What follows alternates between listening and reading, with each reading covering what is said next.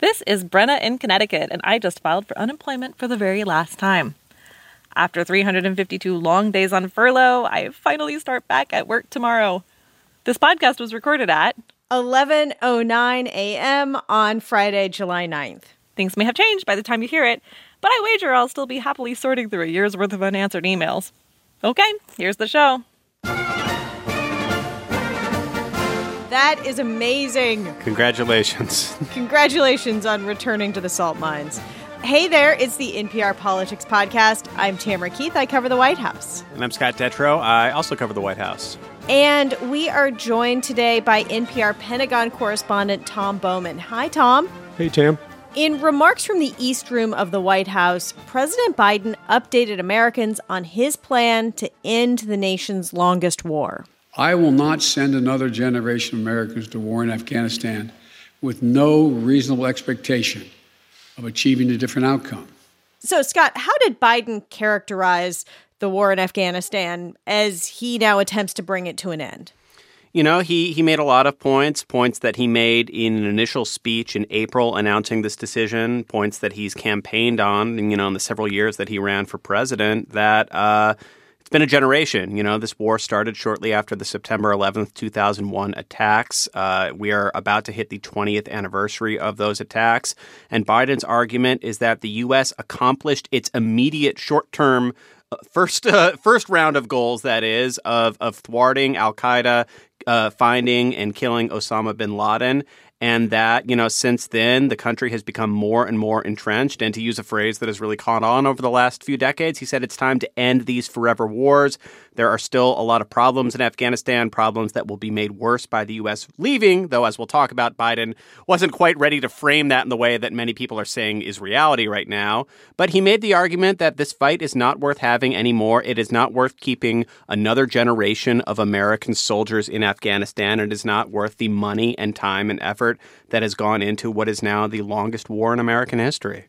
Well, and Tom, the president also announced that 90% of the withdrawal is complete, that it will be done by the end of August, as he had promised before.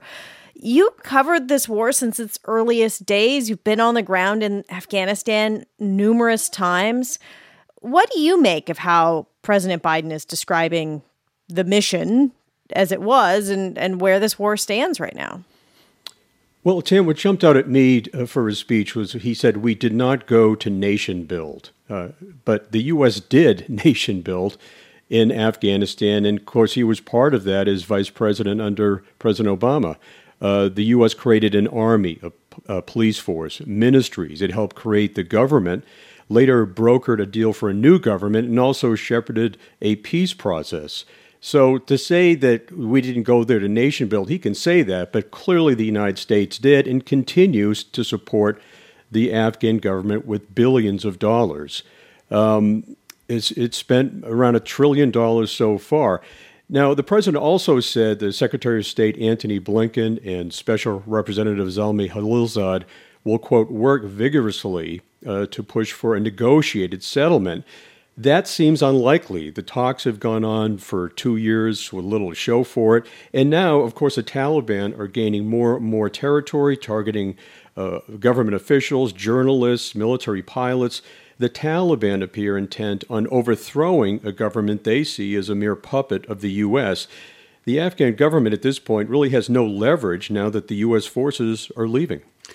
Tom, let me ask you something. Biden was pretty defensive yesterday. He made the speech, then there was an extended back and forth with reporters where he was really pressed on, do you see the Afghan government crumbling? What do you make of the fact that the Taliban is sweeping up all of this ground and gaining momentum?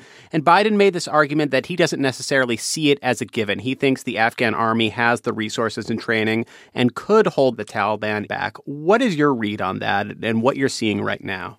Well, look at what we see on the ground. The Taliban have taken over a huge amount of territory in the country, more than half the country, maybe 3/4. There's some Afghan army units that are fighting strongly, and there are others that are dropping their weapons and running away.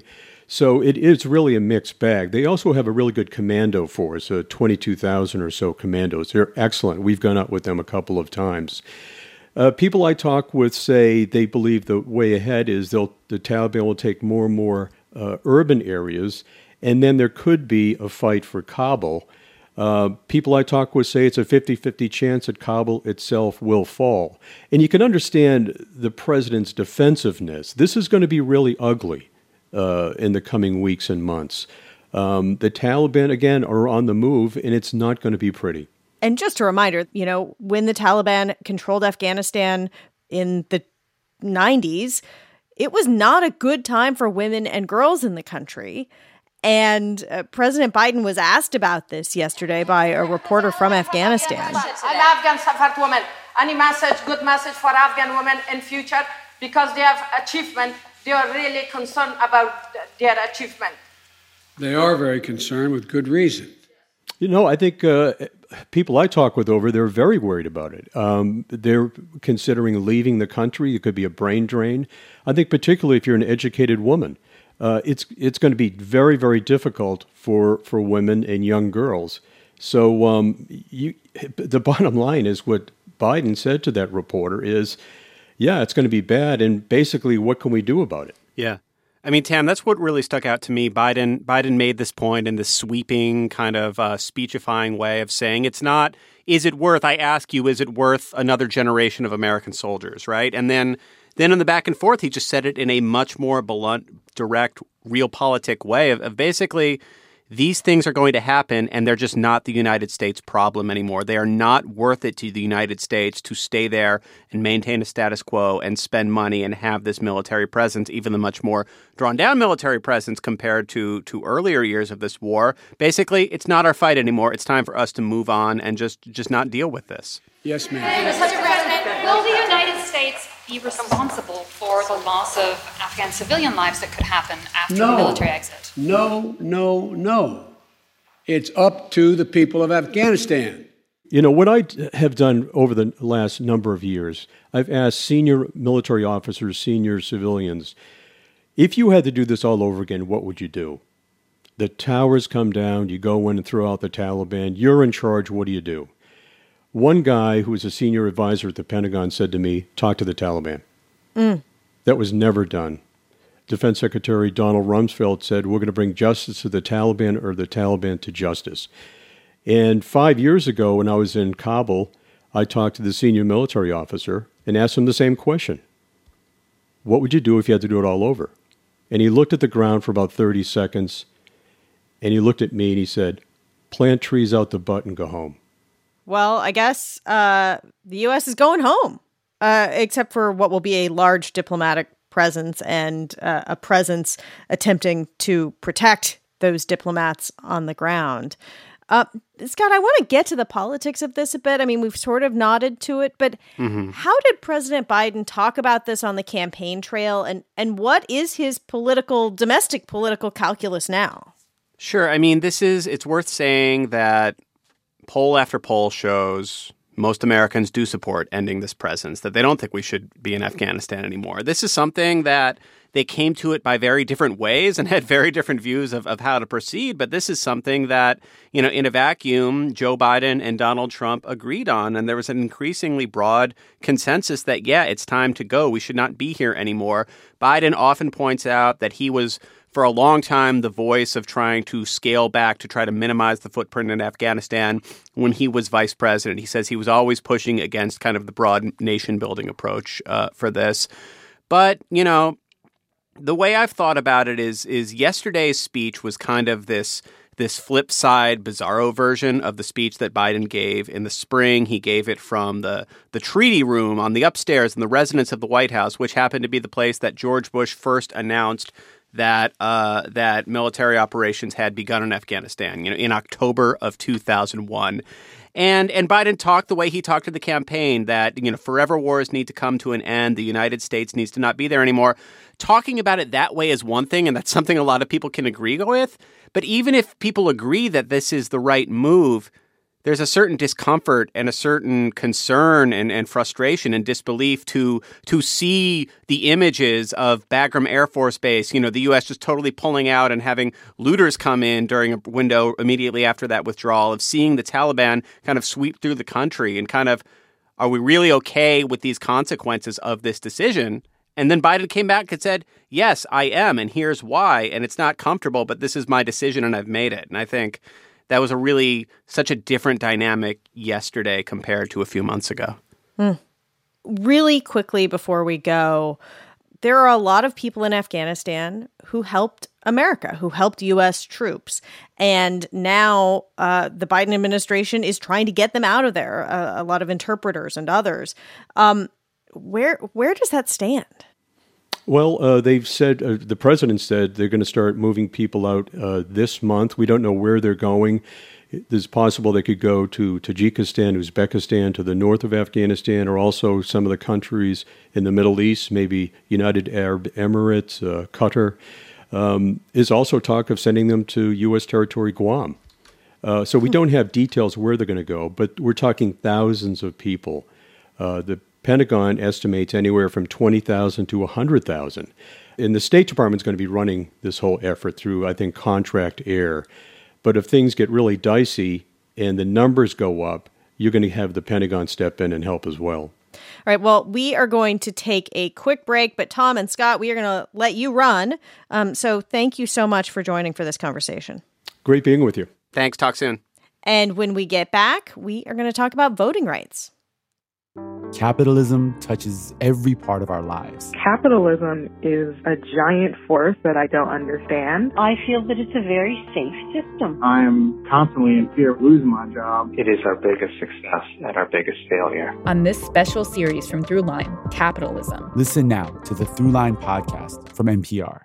And we're back, and we have a whole new crew, Aisha Roscoe and Carrie Johnson. Hello, my friends. Hey there. Hey. And obviously, Aisha covers the White House, Carrie covers the Justice Department, and we are talking about voting rights. And it has not been smooth sailing for the president and his administration, as they have tried with allies in Congress to pass voting rights protections.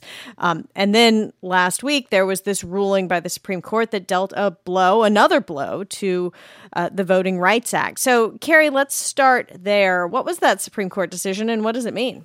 Yeah, sure. This was a ruling in a case involving two new laws in Arizona that pose restrictions on certain kinds of voting.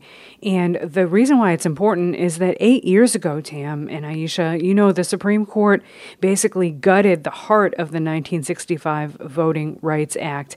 And so what was left for people to use to sue over voting measures that seemed to have a discriminatory purpose or effect was part of the law called Section 2. But now the Supreme Court, in a 6-3 decision along ideological lines, has basically erected new roadblocks for plaintiffs who want to sue challenging ballot restrictions. And also talking, the Supreme Court majority did, about the issue of election security and integrity, basically saying that the desire by states to prevent election fraud and voter fraud, which we know happens very seldom in a widespread way, but that could be a legitimate basis that courts would use to evaluate some of these new restrictions. So this is a big hurdle for new cases coming on board with the Voting Rights Act. So, Carrie, does this mean that the Voting Rights Act, does it have any teeth now? Is it basically toothless, or does it have one tooth? What is going on with that? One little nub. Aisha and Tam, you're both moms, right? Yes. I would liken this to the first 2 or 3 teeth in your mouth when you're a little tight, right? Okay. So it's possible that some challenges to voting restrictions, new voting restrictions, filed using Section 2, the only major surviving part of the Voting Rights Act, could still survive. But the Supreme Court majority, led by Justice Samuel Alito, has made it a lot harder to challenge these things moving forward. Now, didn't the court essentially say, yes, we have made these changes, or we've thrown out these parts, but Congress could fix this if Congress wanted to? Well, Congress has 2 parties, and they don't actually agree on what the problem is. No, and you have the White House, you have President Biden facing a lot of pressure from civil rights groups, from his base, from other Democratic lawmakers who are saying this is an existential crisis because you have Republican state legislatures that are trying or that are restricting voting in some ways, making changes to voting rules. And they are saying that this needs to be dealt with, but really the only way you can get significant change is through Congress, and Congress is not cooperating. Yeah, I mean, the thing that I still find remarkable about where things are with this is that there was a time in the not-so-distant past when voting was sort of a nonpartisan issue. Secretary of State was not an office that people with political intentions really ran for. It was the office that nerds ran for in states. And now it's become this very, very much more political role. Not just political, Tam. The Justice Department, the Deputy Attorney General, has launched a task force to investigate threats against state election officials. That's how bad things have gotten in this country. We know that a lot of them are bailing out of their jobs because of all this pressure they've been getting over the last few years. And now the FBI is paying special attention to these kinds of threats on a criminal basis. Wow. Yeah, a lot of this is because the former president, Donald Trump, has repeatedly lied about the last election, saying that it was stolen from him. But really, you have the Justice Department that can take action, not just that criminal action. What the White House is saying is that not that they're pushing the Justice Department, they're trying to thread this line because they don't want to say they're influencing the Justice Department, but they're saying that they have, nominated people and had officials confirmed who are, experts in civil rights and voting rights and who can look into these issues and file lawsuits where they feel necessary. They did file a lawsuit in Georgia because of the Supreme Court ruling. That is going to have a difficult time, but they can do that. The other thing they can do is try to get groups together to get the public on board. And so I talked to Cedric Richmond, who's one of the senior advisors at the White House, and this is what he talked about. We're going to fight in the courts. We're going to fight in the streets. We're going to fight, for fair voting. We're going to do that. But at the same time, we want our groups and community leaders to also take the belt and suspenders approach of educating people on how to deal with these new laws. What do they mean? How do I still vote meaningfully? So he's basically saying these groups also educate people on how they can still vote because they're going to need people to vote if they're going to get more support in Congress. Yeah, there is this thing that's happening where it seems like the White House is relatively powerless to either get legislation through or otherwise affect this march of Republican-led states changing voting rules in a way that Democrats worry will make it harder for people to vote. And so they're talking about, well, the White House, the president is going to use the bully pulpit. And it seems like part of that is simply making voting rights an issue in the election or making it, telling people your franchise is going to be taken away, get angry, get out there, don't let that happen, vote. At the same time, as he talks about actual education, making sure that people know how to vote and how to work around these rules. But I just don't know that this is what they would have chosen. No. And I think that voting rights advocates, I think what they are saying is they feel like the status quo is unacceptable. They're like something has to get through Congress, and they also expect the White House to do more, even if it's behind the scenes. Like, they want them to use the bully pulpit. They're happy that the Vice President Harris is now in charge of this. She's the point person on this. But they want the president to put pressure on lawmakers to make sure this gets done one way or another. All right. Well, I feel like every third podcast ends with that thought. So we keep it consistent. Let us take a quick break. And when we get back, it's time for Can't Let It Go. This message comes from NPR sponsor Literati. Empower your inner reader with Literati book clubs, where you can read alongside the world's most inspiring authors and leaders. Join Malala, Stephen Curry, Richard Branson, and more on their next reading adventure. Literati delivers their monthly book picks straight to your door, so you can spend less time finding a good book and more time actually reading one. Redeem your 30-day trial for only 99 cents at literati.com/NPRPolitics. Support for NPR and the following message come from Wells Fargo. The company's Open for Business Fund is donating approximately $420 million to help small businesses pay bills, keep employees on payroll, and pivot their business model to withstand the challenges of the COVID-19 pandemic. More at wellsfargo.com/together. And we're back, and it's time for Can't Let It Go, the part of the podcast that we love the most, where we talk about the things from the week that we cannot stop thinking about, politics or otherwise. Aisha, what can't you let go of? Well, not surprisingly, what I can't let go of this week is this great remake of a classic. Oh, I think I know where this is going. But one for this moment, and it is Juvenile, the great Juvenile, remixed his Back That Thing Up, and he made it Vax That Thing as a way to get people vaccinated, to encourage people who may not want to get vaccinated. And it is stuck in my head. Girl, you look good, want you vax that thing up. You's a handsome young brother, want you vax that thing up. They did a video and everything. And even though Juvenile is great, and, my husband is, he's from down south, as am I, and so he loves Juvenile. But I have to say, Manny Fresh is also on it, and his verse kills me. It's like, it has verses like, no holding hands, chick, but when we get the shot, we gonna be romancing. Oh my God. And girl, you can be the queen at the quarantine.